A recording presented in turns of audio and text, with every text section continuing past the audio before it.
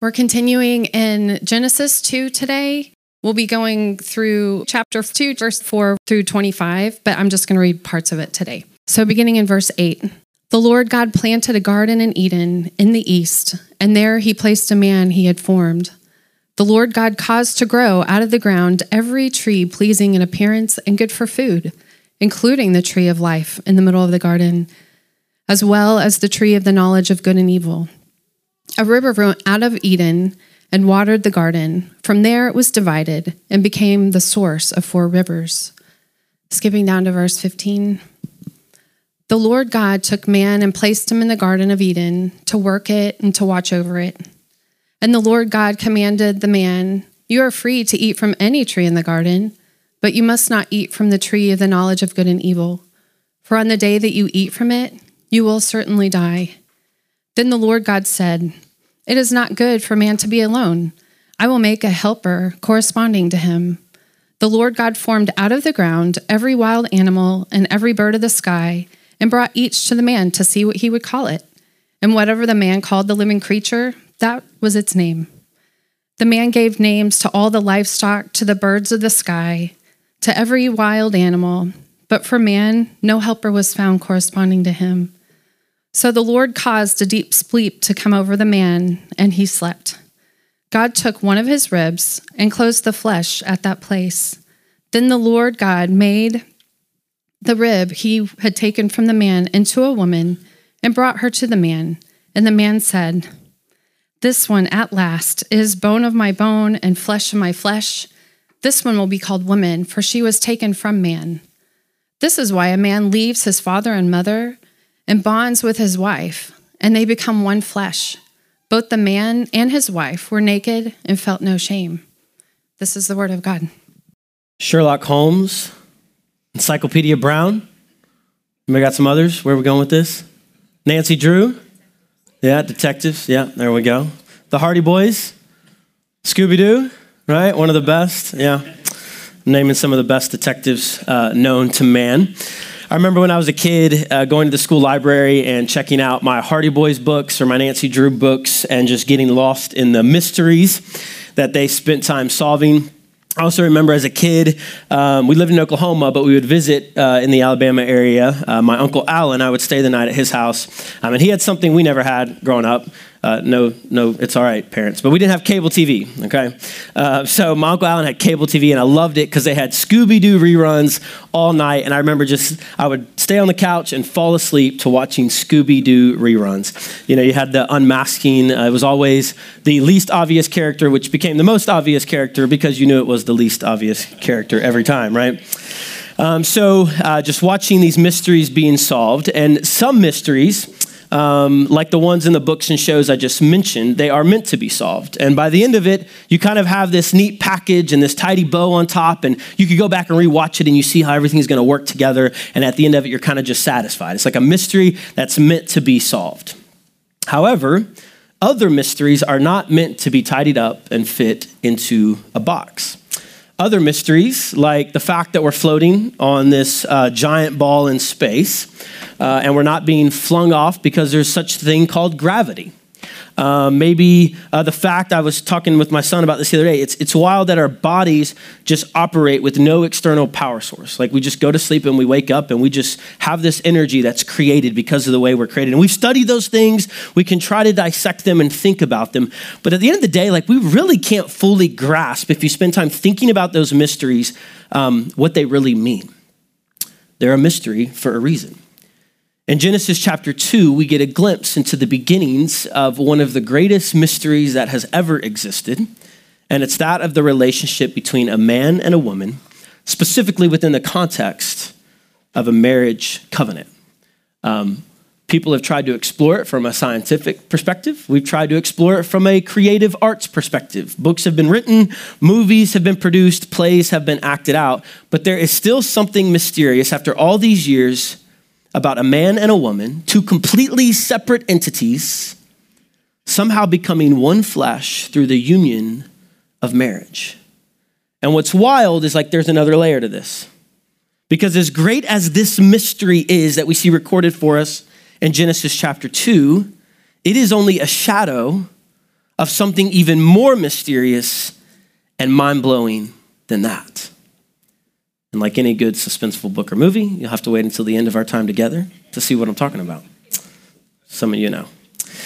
So good morning again, church. Like Sarah Beth said, well, I don't know if she did say, but my name is Joel. I'm one of the pastors and elders here at New Eden, and it's just a joy to gather with you all. I love hearing you guys sing as we come in scattered throughout our week and just coming together to continue worshiping through song and prayer and readings and things like that. And so it's good to see your faces and just rejoice together with you guys. Today we are diving back into our Genesis series. I'm thankful for Kevin last week filling in for us and preaching for us from Mark. It was sweet for me to just receive last week and be a part of our congregation. But today we're back in Genesis. We're in chapter 2. You just heard portions of it read, but we're going to be in chapter 2, verse 4, and then kind of work our way through the end of the chapter, which is verse 25. There's this new narrative that's related to the creation story that's beginning. Chapter breaks, they kind of missed it on this one. The heading, though, probably in your CSB Bible or ESV, probably most of your headings, if you have that, start either after chapter 3. Some of them put it after chapter 4, but it seems to be this heading. Quickly, by way of review and reminder, I feel like I'm saying this a lot, and I will as we're in the beginning of Genesis, but we need to remember that Genesis is written to a specific people in a specific cultural context, okay? This does not mean that the scriptures do not transcend that world, and it doesn't mean that they're not impactful or authoritative for us in our cultural context, but it does mean that we have to receive it as the original author intended it to be received. Otherwise, what we do is we place ourselves as the authority and our interpretation instead of the text itself and allow it to be the authority over our lives. So remember, we can't ask Genesis to answer modern questions and impose that on the narrative. All right, let's remember that. I'm not going to spend a lot of time. You can go back to week 1 in the introduction if you want to hear more about that. Remember, first and foremost, the story of Genesis is seeking to inform a people about their purpose and identity. It is not trying to, first and foremost, give a scientific or historic account of the origin of humanity. So let's, again, remember that as we work our way through today's text. By way of review, chapter 1 of Genesis, on through chapter 2, verse 3, we saw God create all things, and the primary work he's doing, remember, he's bringing order from chaos. He's given things that were once senseless purpose and value. That's what he's doing. He's preparing a dwelling place, a temple, if you will, as I argued for a couple weeks ago, for he and humanity to dwell together. And so we get this big, like 30,000 foot snapshot of that in chapter 1. It ended with the creations of humans. And this command for them to be fruitful and multiply, to join God, to partner with him in his creating work that is ultimately a work of rest, right? We remember this eternal Sabbath where you don't see an end to the seventh day. It is this eternal Sabbath that we're meant to join in with God on, this eternal jubilee. And so if Genesis chapter 1, verse 1 through chapter 2, verse 3 is that creation narrative, then we need to keep that in mind as we enter into Genesis chapter 2, verses 4 through 25, okay? So let me give you a little bit of a roadmap on how we're going to approach this text. I'm going to give a little bit of background and context for our narrative today. So we're going to start there. And then we're just going to work our way through the story. And we're going to see 4 different gifts that God gives to humanity from our text today. And then we're going to see how it is still relevant for us in thousands of years later and how Christ fulfills all of this. So let's start by reading how our text begins in verse 4 through 7. Stephanie didn't read this portion, but I'm going to read it for us right here. Genesis chapter 2, verse 4 through 7 out of the CSB. We'll have the text on the screen as well. These are the records of the heavens and the earth, or the genealogies, some translations might say, or the generations, concerning their creation. At the time that the Lord God made the earth and the heavens, no shrub of the field had yet grown on the land, and no plant of the field had yet sprouted, for the Lord God, Yahweh Elohim, had not made it rain on the land, and there was no man to work the ground. But mist, or a spring, some translations say, would come up from the earth and water all the ground. Then the Lord God formed the man out of the dust from the ground. He formed the Adam out of the dust from the Adam and breathed the breath of life into his nostrils, and the man, or the Adam, became a living being. So if you're tracking, especially if you're trying to track this as a historical narrative, you're going to have some issues. There's going to be some conflicts here. Clearly, we're getting some other kind of creation story in this chapter. If you're trying to follow it perfectly chronological or interpret it perfectly literal, there are going to be some issues with this. But remember, the goal is literary faithfulness, not just being rigidly literal, right? When we say God is a rock, we don't envision God as a literal rock. We envision him as a fortress. So let's give space in there for that. We were just told that humanity was created in the last chapter, and now we're told that there's no man to work the ground. What's going on here? You also look at chronological. In this one, in the first account, there's plants and stuff formed first, and then man. Here, there is no plant to work, on the ground. So remember, the Hebrew authors are not first and foremost concerned with the historical chronological account. They're concerned with teaching us things about God and ourselves. It is less physical and more metaphysical. It doesn't mean it's not real and not tangible and not physical, but it's something bigger than that. One clue we get is we see the language, these are the records of the heavens and earth, or the generations. What is generated out of the heavens and the earth? This is going to come up 10 different times in the book of Genesis. It's called a Toledot formula. If someone really speaks Hebrew, they would make fun of the way I say that. But that's what it's called. And it occurs 10 times, and it's intentionally meant to move us along in the story. Every other time, though, it doesn't refer to the heavens and the earth. It refers to people. That's why you hear genealogies or what generates from Adam. Well, you see the line of Seth, and then you see what comes from Ishmael, what comes from Isaac, right? So we're getting this kind of story from the creation narrative, this generations that's moving us forward in the story. So chapter 1, verse 1 through chapter 2, verse 3 seem to serve as a summary of all creation. And then chapter 2, verse 4, we're getting a closer look at what's going on specifically in the forming of humans. There's something more to tell us than just what we learned in chapter 1 about humans and their relationship with God, okay? So a couple different views on this. If you don't care about this stuff, if you're like satisfied, just check back in about 2 minutes. But if this is interesting to you, some believe that chapter 2 is a synoptic view of the creation of man and woman. So synoptic, like the synoptic gospels, it's telling the story from two different angles, right? And so that might be what's going on. It's retelling the same story of day 6 of creation, maybe combining day 6 and day 3, and there might be some truth there. Another view is the sequential view. So this is a sequel. This would say that the creation of man and woman in chapter 1 is the general filling of the earth with population. Now, some of us don't like that, but Genesis 1 never says it was just one man and one woman. It says man and woman generally. So there is room for this view. It also seems to solve some of the issues with Cain later. He goes out and gets married and builds this whole city. And you're like, where do these people come from? Right? So there might be space for that view in that Adam and Eve are created alongside this as the prototypical or the archetype of humanity. And so what is true of Adam and Eve is true of all mankind. And so we're getting kind of a glimpse and a snapshot, and they're supposed to be priests to the world, spreading God's glory throughout all of creation, right? So that's one view. Not really important where you land, and that might, I don't want to get into all the details. However you think chapter 2 meshes with chapter 1, there's room for this conversation outside of the Sunday gathering. We can talk about it. But we do understand that it's clearly zooming into the formation of this one man and this one woman. And it's meant to be we need to clearly understand they are the archetypes of humanity. That is pretty clear, whatever your view is. What is true of Adam and Eve is actually true of all of humanity. That's why Paul can say, as we are all in Adam. Right? And so that's why this story is relevant for us today. You are meant to see yourself in the story of Adam and Eve. They're not just these random two people over here that don't relate to us today. So that's just a little bit of groundwork. Now that we've done that, whatever, maybe you have some hiccups and that's okay, maybe some tension, you can go wrestle with that later. Let's try to just immerse ourselves in the story, go through the narrative, let the story speak for itself. Just let it inform us. Let's sit underneath the authority of the text and see what we can learn about the truths that are found within. So right away in the story, I mentioned I'm going to talk about 4 gifts that God gives to humanity. The first one he gives to humanity is an abundant provision. This may seem a bit obvious, but so often we jump from Genesis 2 to Genesis chapter 3 and overlook this provision that God gives to humanity in our text. The story does have prohibitions, and we're going to see those more closely next week and a little bit this week. But it starts with an abundant provision, and we need to understand this. we just read through this, so I'm not going to reread it, but we read of a relationship. We see relationship in this provision. God has this with human.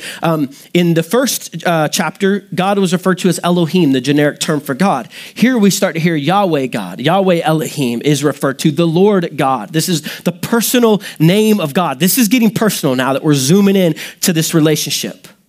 And what does God do? He forms, he fashions from the dust. And what does he do? He breathes into human the breath of life. This is intimate. There's something different about the creation of humanity that does not apply to the rest of the creation, including animals. God also forms, we'll see if you heard the text, that God forms animals from the dust, but he does not breathe into them his breath of life, his image, his likeness.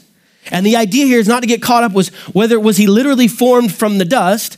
If that's hard for you to grasp, like the Psalms and Job, plenty of metaphors about all of us being formed from dust and returning to dust, right? So the point there is to understand, though, that we're formed from dust, we come from the earth, but there's something different.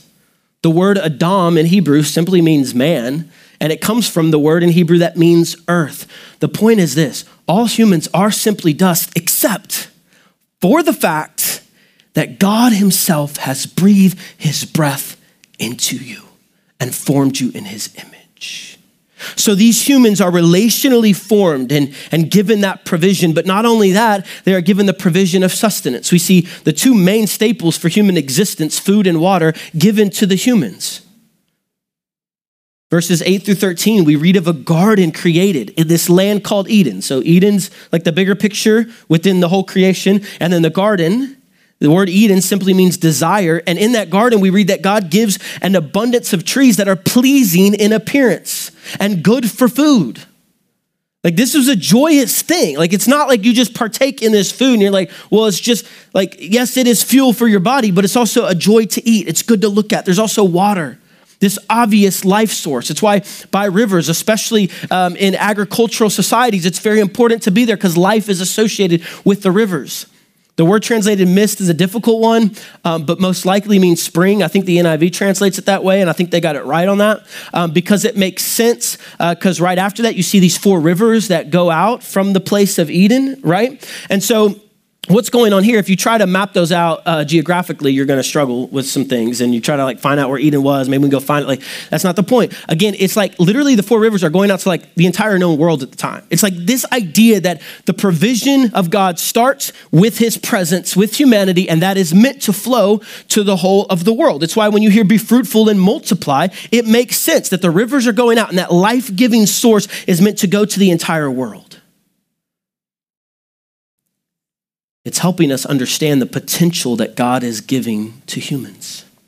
He's giving them this incredible dwelling place, gifting them with everything they need for life and flourishing, setting them up with incredible potential to partner with him in seeing this place of glory flood the entire earth. So first, he gives to humans an abundant provision.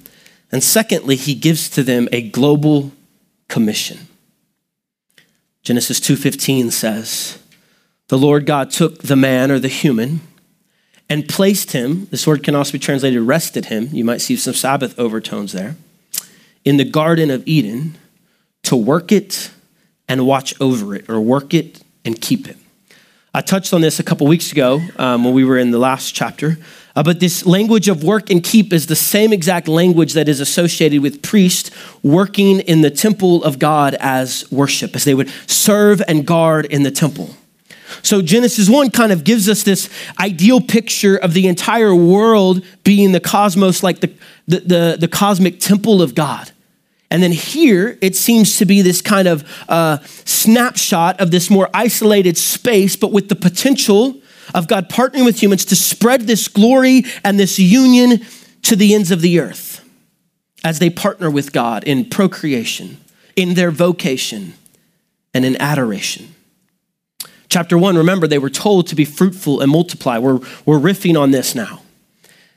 Later, we see the language of God's glory covering the whole earth. This is what they were told to be fruitful and multiply. Fill the earth with the glory of God, all nations, tribes, tongues.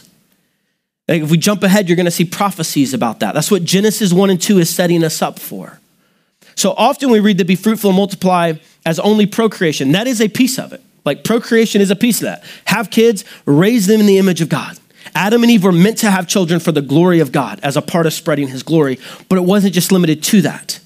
That's why you see language not only of procreation, but of vocation. They are told to work and to keep as worship. They're putting their hands to the soil. They are work. This is pre-fall, right? Work. We're going to work in the new creation, believe it or not. Now, it's not going to have thorns and thistles. That comes later because of the fall. It's going to all be redeemed. It's all going to be glorious and beautiful. But this has to do with vocation. God gives to humanity. Each of you sitting here, I don't care what you think about yourself or how much you demean yourself, you have incredible potential to partner with God in stewarding things for his glory, including your vocation. And I think that's important for us to consider. Tim Keller's done a lot of work on this. That's very helpful. Like to process through, what am I good at? What am I created to do? What gives life? And sometimes you just need to go make money to help survive. And you might need to do that for a season, but also processing like how do even what I do, the little things, how is this like bringing order to chaos? I worked at a warehouse for a while, and it was a job that was kind of like mindless, which is hard for me if my mind's not engaged. It's hard if my mind is. I guess everything's difficult for me. My brain goes everywhere. But I'm doing this physical labor, and I'm like literally like packaging these nuts and bolts to take to these people. And I'm like, I don't love the job. It's just one of those jobs I'm doing to make money and to be stable, to provide for my family. I'm doing it, and then I'm learning about this idea of vocation, and I'm like, wait, I'm actually partnering with God because I've got this like endless like wall of nuts and bolts, and then I've got this business over here that needs the specific amount where we've got to weigh out particularly the specific amount of these few nuts and bolts, and I got to take them here and put them on this truck and take them to here to give them something that's now useful. If they were to walk in my warehouse, they'd be like, I don't know where they're, like it would have been ridiculous. But I gave them something that was bringing order from chaos. Now, there was still the fall, like I spilt the bolts over the floor and, it was a mess. Like we don't have to deal with that in new creation. But like that is partnering with God. And here's the thing. These acts of procreation and vocation for Adam and Eve are not meant to just be some mechanical process. Like God could have made just babies pop out or like the stork, like we tell our kids, like they just get dropped on the porch. That's not fun. Like God made the act of procreation fun. And I'm not trying to be weird. Like seriously, like you're involved with him in that. Even vocation, like when you at its best, you're like, man, I'm getting paid for this? This is incredible. They're supposed to be done as adoration. There is a commission to worship God with their very being. That's why we don't believe worship just starts when we start singing the first note. No, we commend continuing in worship because all of our life hopefully has been that. And we want that worship to spread to the entire earth. That's why John Piper says missions exist because worship doesn't exist everywhere. There are places that people still are not worshiping God. They're worshiping something. And so we go tell them. We spread that glory. So they're given an abundant provision, a global commission.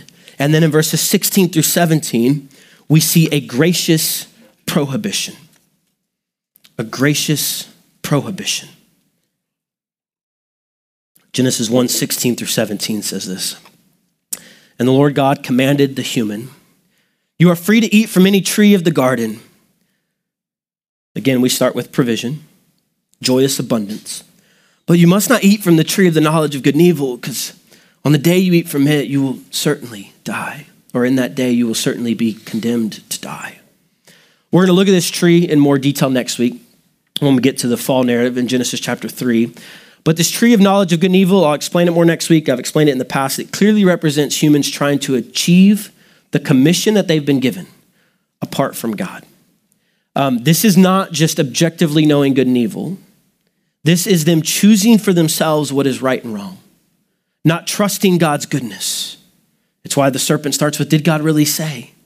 And in doing so, we end up separating ourselves from the one who breathed his breath into us, where our life source comes from. Essentially, you can choose life, the tree of life, or choose death, the tree of death, your own way. That's why you will see in the scriptures, when humans begin to act on their own and begin to do what is right in their own eyes, they're presented as beastly, as animal-like, because the image of God is not as clearly seen in them. But when those that are presented as surrendering to God, they're often presented as trees of life that flourish. Read Psalm 1, flourish by the water. Like this is riffing on the Genesis narrative. They're given this abundance of opportunity and provision, but they're graciously commanded, don't do it. Don't separate yourselves. Trust me for what is right and wrong. Trust me for what will hurt you and what will help you. Don't decide for yourselves because I love you. Like a simple illustration, but like when a dad tells his kid, don't touch the hot stove. Like, go play in your room. Here's the play stove. Do whatever you want. Like, have fun. Go do everything. But here, don't do this. It will hurt you. God graciously prohibits things that will destroy us. Now, remember, to this point, God has only created the human. We're probably reading this story, some of us, and imagining a man and a woman. Right now, we have a human that's, not to be weird, but probably not fully man or fully woman. It's been referred to as the man, which simply means the human. We're reading about this human who God has created and been given these, he's been given an abundant provision. He's been given a global commission. They've been given a gracious prohibition, but something's still missing. Look what God says in verse 18. It says, then the Lord God said, it is not good for the human to be alone. I will make a helper corresponding to him. So God says, out of all his good creation, you have this human, but there is one thing that is not tov, not good, not complete. He's called so many things good. He's called things very good. In the first narrative, we did get a picture of man and woman being created. So we're getting a glimpse into how this process happens. And the one thing that is not tov, that is not complete, is that this man is alone. Now, this is not just that he's lonely and needs a companion. He has a relationship with God. That's a piece of it, though. This human is designed for community and partnership. But there's also a task. There's a commission that has been given that literally cannot be completed without a partner. The one human cannot recreate and join in procreation without another human. Procreation literally needs someone else. Vocation needs a variety of gifts. You aren't all good at the same stuff. Some of you love spreadsheets, some of you hate them. Adoration, worship can't happen in isolation. C.S. Lewis explores this. When you see something glorious, it's not even fully experienced till you share it with someone. It's why Swifties go and talk with other Swifties about the Taylor Swift concert, right? Or you sports fans are just as bad, right? We worship sports. We're like, did you see the game the other day? It was incredible. Went to triple overtime. That was wild. We're sharing in glory together. That's why we say, man, I was reading this the other day and like, God does what? This blows my mind. As Christians, it's what we have together. So all of these things require a partner. The human, the Adam, needs a partner. And so you see all these animals being created, right? And this human is joining God in naming the animals, right? God gives him some stewardship, but there's just something off. He's like, that's not a human. All right, nope, definitely not. Like, nope, not there, not there. Like they pass through. There is not a counterpart who can work alongside him. So God creates from the man a woman. And this is where we see the last thing God gives to humanity, which is a mysterious union. A mysterious union. God causes the man to fall into a deep sleep. So this human's put into a deep sleep. You're going to see this pattern in Genesis around the idea of covenants will happen. Abraham falls into a deep sleep. Around the idea of unions, Jacob, when he falls asleep, he kind of sees heaven and earth, and there's this imagery of heaven and earth kind of being one, this place where God meets man. So this is kind of setting up a pattern for us. But this Adam, this human, he goes to sleep. So no, he doesn't do anything here. He's asleep. And then God splits the human into two and creates man and woman. Now, the word translated rib is so interesting. This is wild. Some of you also might not like this, but listen, every other time the word rib is translated in the New Testament, it's side. It is not rib. This is the only place. And still, a lot of people are like, well, why did we translate this rib? And most of the time it's translated side. It has to do with something that has two sides in the vein of construction or forming something. So the Ark of the Covenant, they're told to take one of the two sides. It's the same word here. So most likely the idea here is that one of the two sides of the human is taken and split into two. So this human's kind of split in two. Here's a really bad joke I heard, but the splitting of the atom. There you go. Yeah, really bad. So I apologize, but I had to say it. So you have this splitting. You can remember this though this way. So you have this splitting. It seems to be what's going on here. And from this, one human becomes two, right? The forming of man and woman. That's so bad. It'll help you remember, right? I got to move on though. All right. So here's what happens. That happens, and then this woman is brought before the man. And so remember, right on the heels of animals coming through and him naming them. So he's looking at each animal and he's saying, oh, you look like this, and I'm going to name you here. And what does he say? Bone of my bone and flesh of my flesh. She'll be called woman because she was taken from man. The first thing Adam recognizes about Eve, which isn't even named yet, but not as her differences, but the sameness. Another human, fully equal before God, fully bearing the image of God. The breath of God has breathed into them. And here's what's ironic. Right after being divided, we're told from a commentator's piece here in the text that they're going to be reunited and become one flesh. So the one become two, and now the two become one. You see what's going on. But here it's done with more joy and agency and freedom. And we're told that this union, this is getting really beautiful. You start getting Trinity with God, the man and the woman. You're getting these glimpses into these things. And there is no shame at all, even though they're both naked. I think, I've been told every other time, and I think it's true, that nakedness is presented in the scriptures. It's filled with shame. But here, complete union before each other and before God, fully exposed, yet no shame. No need to hide and cover up. Full, just trust, and you are what God wants you to be. Your identity is secure. We're going to look at that shame more next week. But there's something quite mysterious about this relationship. This idea of the word helper. Now, from a privileged position in society, we often refer to the help as a negative term, kind of demeaning. That's not what's going on. Helper here is more in the line of like, I need help. I need a deliverer. I need someone to help me out because I can't do it on my own. It is this equal partner taken from the man's side to be by his side. And then this idea, he has a helper is one sense, but then this language of corresponding to him is how the CSB translates it. It's someone who's almost mirroring, who's similar but different, a counterpart to him. One translator took the word partner and counterpart and combined them and said counterpartner. And I think it's great. We're just making up words here. But it's kind of a way to describe this relationship. See, on a micro level, in this mysterious union that we call marriage, we get a glimpse into how God designed it to function. Even in chapter 1, you read that God created him male and female, and then he created them male and female. There's a sense in which they are two individuals but become one flesh. One man, one woman, somehow two distinct, diverse, separate people, but identical in their humanness. There is both sameness and diversity. That's why we believe that God gets to tell us what marriage is, because it tells us something about him. Two separate, diverse entities, yet one flesh. And we get a more full picture of the triune God. The one God who exists in a plurality, distinct persons, Father, Son, and Spirit, yet all equal in their divinity. All united, complete, and perfect. Man and woman each bear their differences, but they're completely equal. In fact, that's what I said the man first recognizes in the woman is her sameness. So if you're not really grasping all this, it's okay. That's why it's called a mystery. The Apostle Paul, who wrote a crap ton of scripture, called it a mystery, right? Like he was taught by God himself, is what it seems like when he says. There's a mystery here, and it's not one of those mysteries you can try to just figure out. But it is a mystery that you're meant to spend a lifetime pondering and allowing it to shape you. The mystery of unions.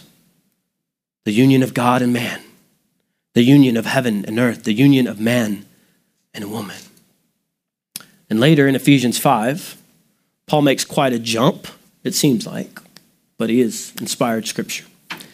And he will explicitly tell us that the whole point of all the mystery of the union of marriage is to point us to a greater mystery, and that is of Christ and the church, which is referred to as the bride of Jesus. That's why we're not just hanging out here, guys. There's something crazy going on, and not just in this building, but around the world. See, all of this is pointing us to something greater, all the way from Genesis 2. We're going to see it next week, but humans don't listen to the prohibition. They seek to spread God's glory, or actually their own glory, on their own. So guess what doesn't happen? Union. You know what we read? Division between the man and the woman, between humans and God, between the man and the earth. Difficulty abounds. And the only time we see union is out of selfishness. Tower of Babel. Yeah, let's unite because we want to overthrow God. We want to become our own God, be our own kings. So yeah, we'll unite for that for a little bit, but it's not sincere unity. It's all a farce. Things take a turn for the worse. And instead of God's glory spreading through the entire cosmos, evil spreads. Yet because God does not change, and because God is still good, he refuses to give up on his humanity.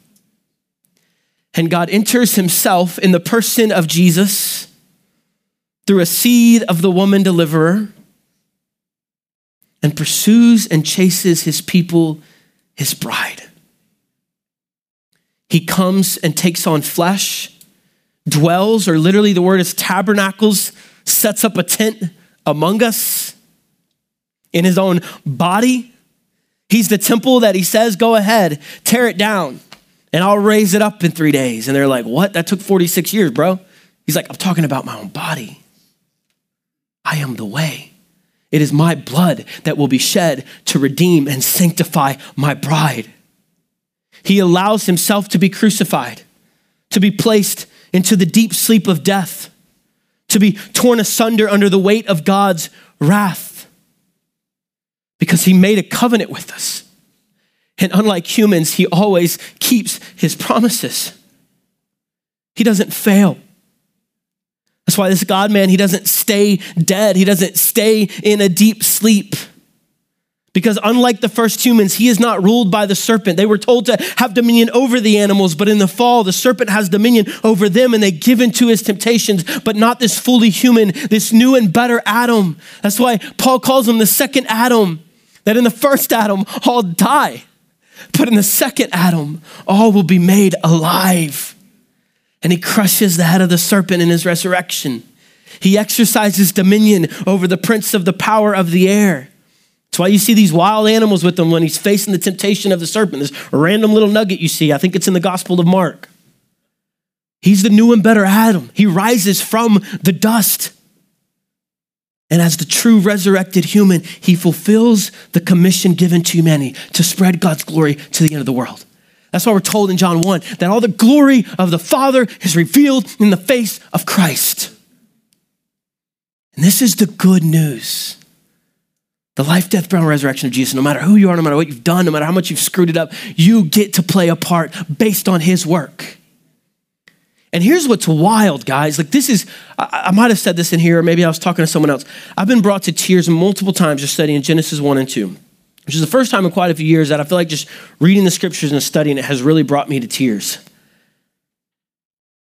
And it's been over this fact that God chooses to spread his glory through humans, specifically under the new covenant, his church. Guys, that's wild. I know you. I know how jacked up y'all are. Y'all know how jacked up I am. And we read in Ephesians, Paul says, hey, guess what? I'm going to display my manifold, this diverse wisdom to the powers of the air, to not only the things we can see, but the things that are unseen. I'm going to do it through the church.